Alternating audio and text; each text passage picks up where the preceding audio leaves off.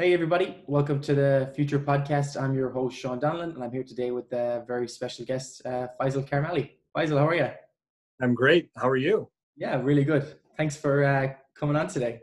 Oh, and thank you for having me. Yeah, no problem. We've been trying to link up for a while, so really excited to get you on here. To say you fit the profile of the people that we're trying to get on this podcast is an absolute understatement. So really appreciate you coming on.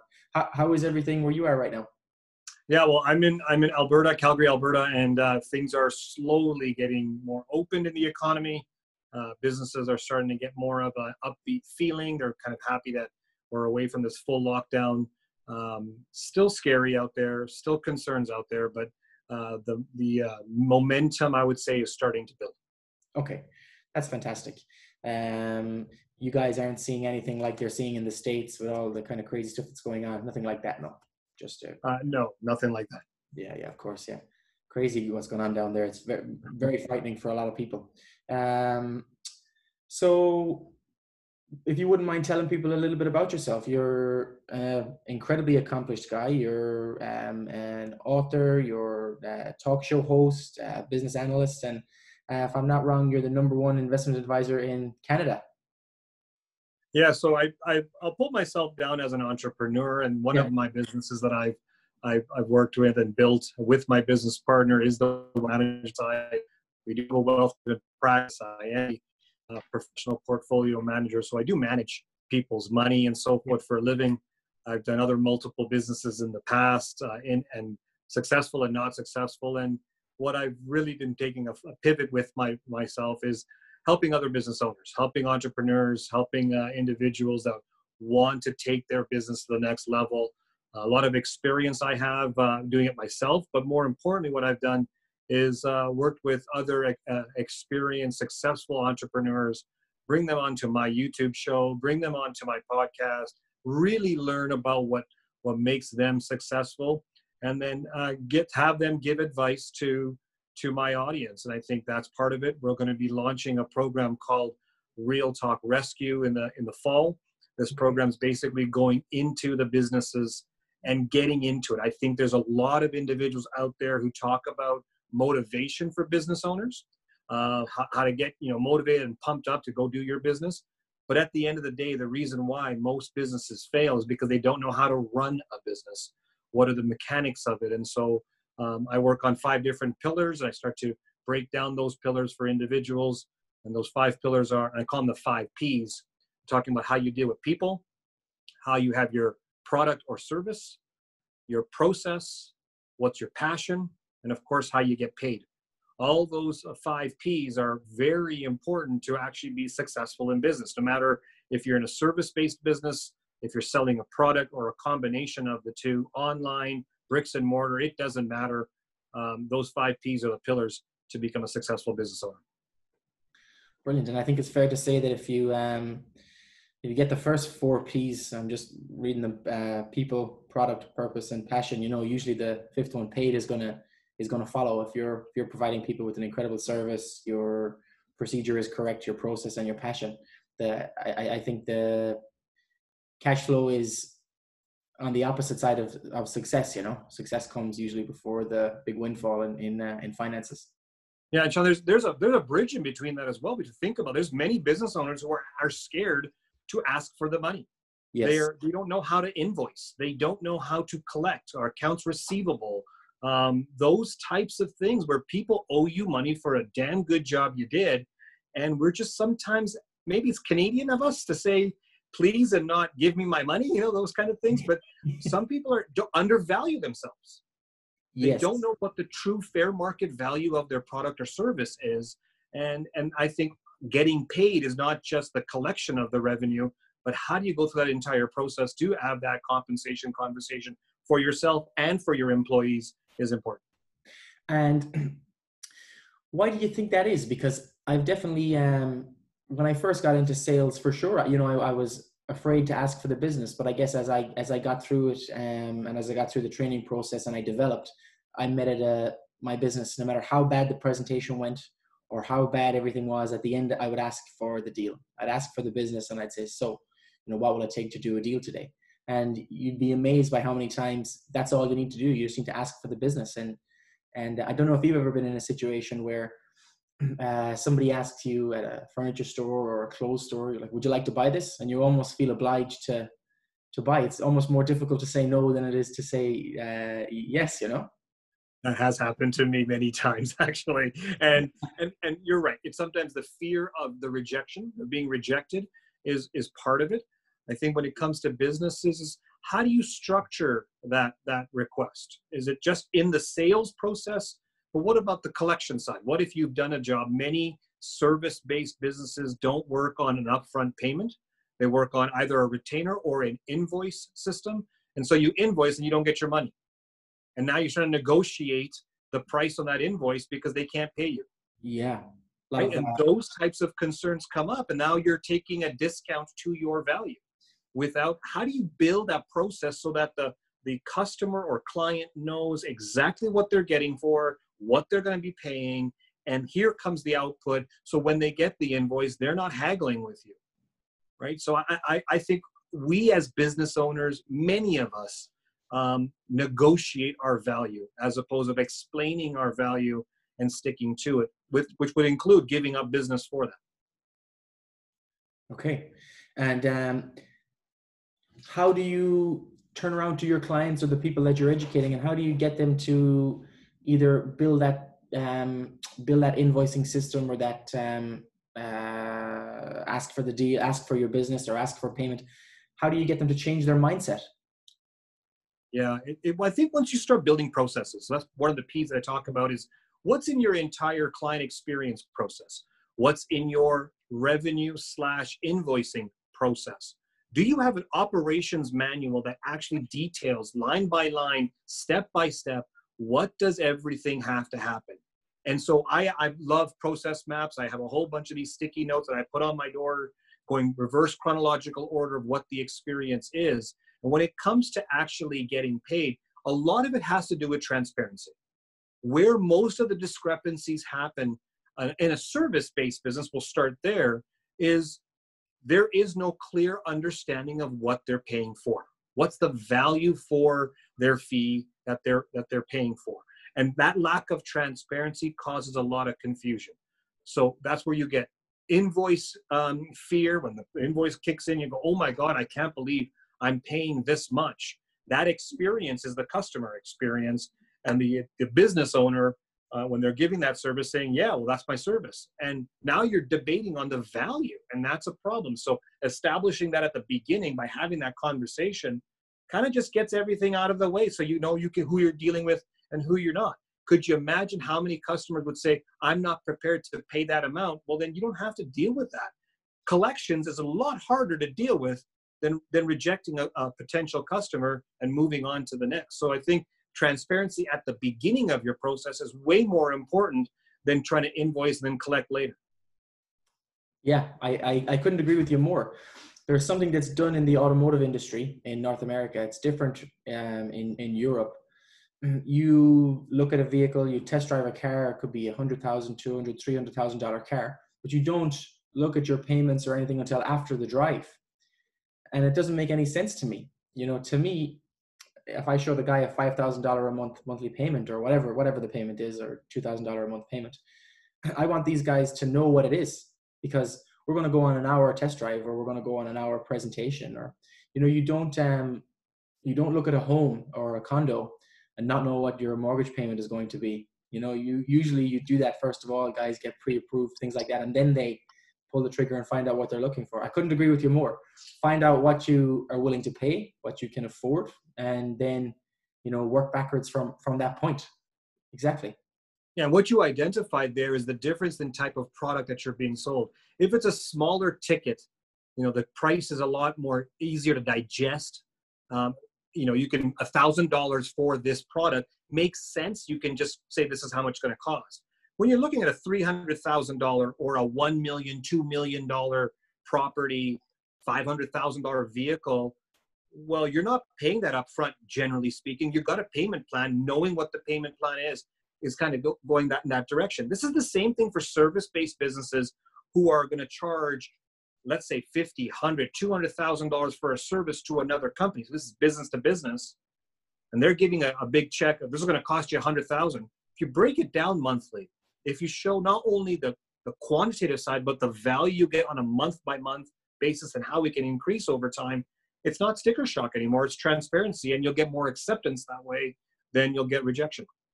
Yeah, showing everything up front, making the client or your customer comfortable makes the whole system a lot smoother, you know. And like you said, you don't negotiate then when something is finished. There's nothing worse, you know. Have your contract in place, have everything agreed, and then you send your invoice.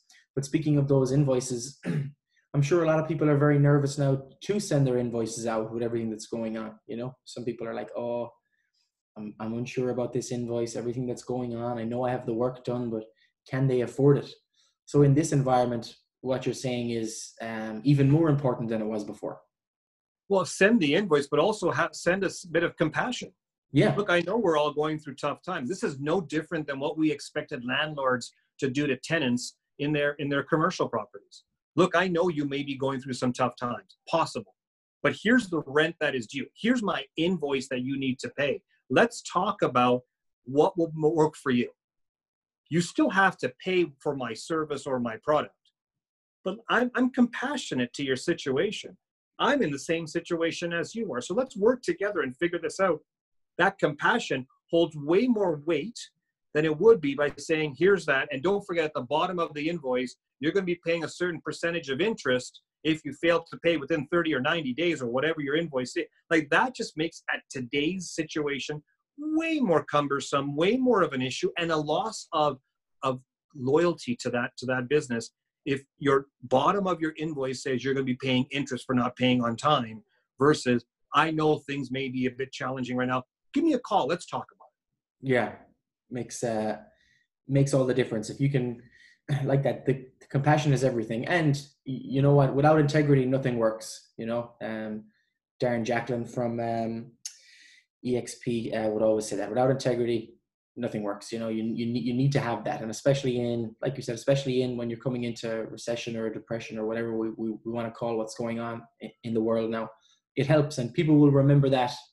They'll never forget that. And they'll never forget it the other way as well. If you're ruthless and, like you said, charging interest on invoices and things when people, you know, maybe can't pay their home mortgage or, you know, almost can't feed their children, you are another a thorn in their side along with everything else. You'll lose their business for life. We all need to be open and respectful right now of people's needs.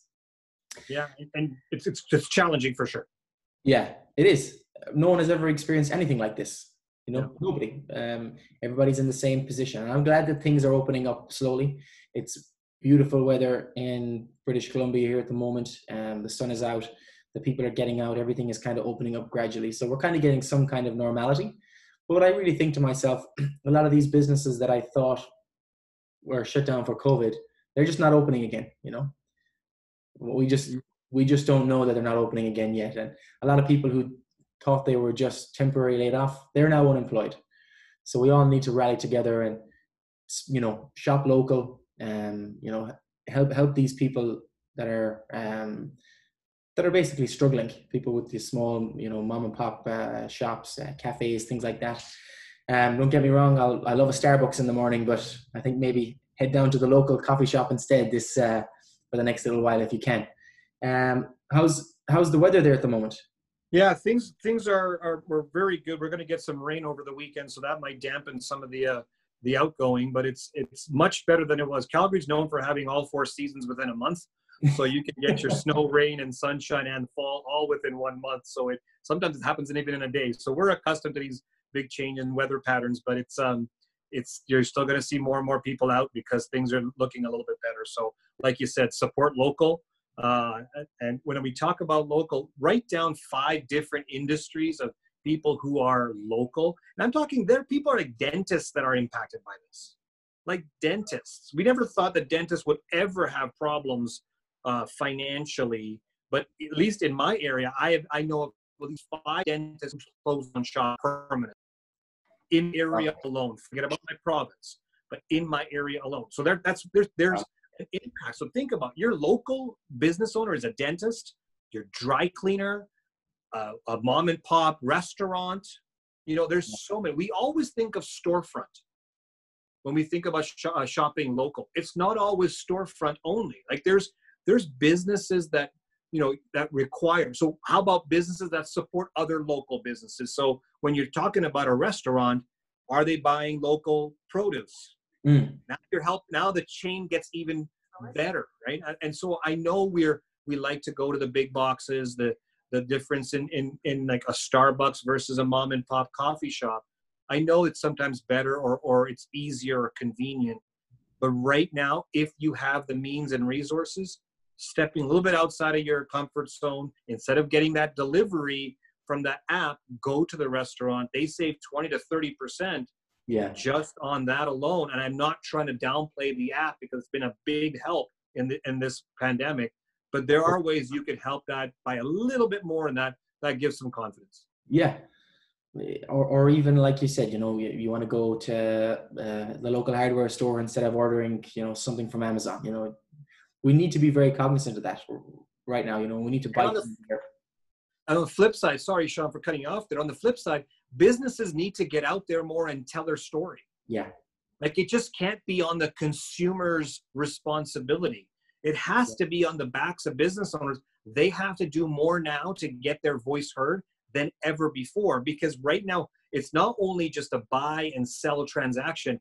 It's but be safe before I buy, before I come to your location, before I buy online, before I make that trip. There's a lot more things in the way before that consumer will commit to you and your business. So the business owner has to do way more work to get their name out, build confidence and trust with that customer, and then that customer will come out and buy it. Do not assume that you're entitled to business just because you're local. Yeah, and things like, social media. I don't see enough, local businesses advertising on social media. Like it's incredibly cheap. The outreach far surpasses everything else. Even if you just picked one platform, if you picked Facebook or picked Instagram or LinkedIn, and just, $100 a month to $500 a month, you're going to reach thousands of people. You still have people using what I would call dead mediums, printing a lot of things. I can't emphasize enough how these people should be basically glued to social media, or focusing, on social media in their local vicinity. You can pick a 5-mile radius from where my location is advertised, within walking distance. And I could pick probably 2 coffee shops in the whole of the downtown Vancouver area that I've seen, advertising for. Maybe there's a lot more doing it, but you can even take it one step before that and see how many of these small and medium-sized businesses even have a website, a landing page. They don't even have that. And so they didn't have to. It was easier pre-COVID that business would come in. Yeah. It is different now. So this is where I think a lot of businesses are going to fail and no longer exist, because they're not changing with the times. If in 2020 you have a business and no website, you're already setting yourself up for failure. You're in trouble, yeah. You can't do social media if they have nowhere to go with that social media. Yeah. You need a landing page. And you don't look serious without a website. If I'm trying to buy something and I can't find a website, I'm like, well, is this, what kind of a business is this, but like you said, they need to adjust. Like I'm doing this podcast and I wanted to do, I'm a huge, Joe Rogan and these guys got me into podcasting and stuff. And I'm a big fan. I always said I would love to do a podcast. I didn't know what to do it about. And I was hosting some networking events in the city. And then what do these networking events have in common? You got to have, social gatherings. So that just stopped everything. And I said, well, we had a lot of traction. I want to keep projecting these interesting people's stories to the community here. And then I said, I'm just going to do my podcast. And that was my reason for doing the Future podcast. And without doing this, nobody would be thinking about the future events now. I have people messaging me constantly saying, when is your next event? Good work on the podcast. Thanks for getting people on. And if you refuse or you ignore doing that now, you're going to be left behind. You know, like I'm planning when things open to have the events again. I'm talking to the people that I have on this podcast about getting together for this when everything is safe again. But if you have basically closed down your business and not projected your story on the only medium that people can see right now, nobody's going out to get a newspaper. You know, people don't listen to the radio anymore. People listen to podcasts and they watch YouTube. So if you're refusing to put any time, effort, and resources into that, like you said, you're just going to be left behind. There's no Yeah. question. Yeah. There's many business owners during this pandemic had a sense of paralysis. Yes. They didn't know what to do. They've got so many things on their mind, and maybe business development or the next phase of their business was not top of mind. So they're in paralysis. And I understand that. And I feel really, really strong about those individuals who are going through that. It's tough. So I totally get that feeling. The second part of this now is now they're slowly they're thawing away from that paralysis. They're not frozen anymore. And so now they're moving into some sort of direction. What we need to continually tell business owners is think about your clients. Put yourself in your clients' and customers' shoes. What do they do on a typical day during a pandemic? And now that we're opening up after a pandemic. So if they are traveling to Stanley Park and they're going to hang out there with their family, where do you think you need to put your car the next time you want to sell your vehicle? That's going to be an interesting play to make. And then once they're going to be hanging out at Stanley Park, you can actually do a geo-fencing of that area and start to advertise or just promote yourself electronically in that area, because you know what your customer does. When you don't know what your customer does and you cannot put yourself in their shoes, well, then you weren't ready before COVID. And so get on board, get proper experts to work with you to make sure that you can do that going forward. And that's how you're going to not only survive, but thrive in this kind of a business. So it's really putting yourself in that customer or client's shoes, so you know where they're going, you know what the play is. I'm a big hockey fan, so I talk about Wayne Gretzky a lot. Now, Wayne Gretzky always said, go where the puck is going to be, not where the puck was. We got to know where our client is going to be, so we can be there right in time for them to see us. Yeah. You know, the future isn't going to wait around for you, you know. Yeah. We have to create it. That's it. Like, you just gotta tackle it full on. So we're out of time. That was a quick 25 minutes.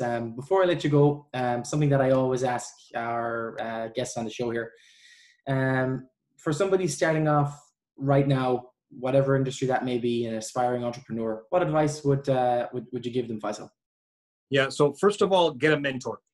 Find out people who are doing well in industry or in the same business that you want to get into. Number two, research. Understand your market. You may have an idea, but if you don't really understand your market and your market research, you are going to have a tough time. And the third one, understand financials, the money. Don't spend stuff you don't have to. Be really prudent with your financial management. And if that's not your skill set, if that's not your strength, that's okay. Get the right people on board to help you along the way. That will set you up with a good foundation where you can take your business to the next level. Fantastic. Mentorship, research, and financials. Those are your three trifecta, I'll call it. Amen. Fantastic. Faisal, thank you so much for coming on. I hope to finally get to meet you in person when I'm there or you're here, and when the world is a little bit more normal. So thanks again for coming on, and we'll talk to you soon. Thank you for having me. Brilliant. Thank you. Thanks everybody for listening. That's the end of our episode. Tune in again next week for another future podcast.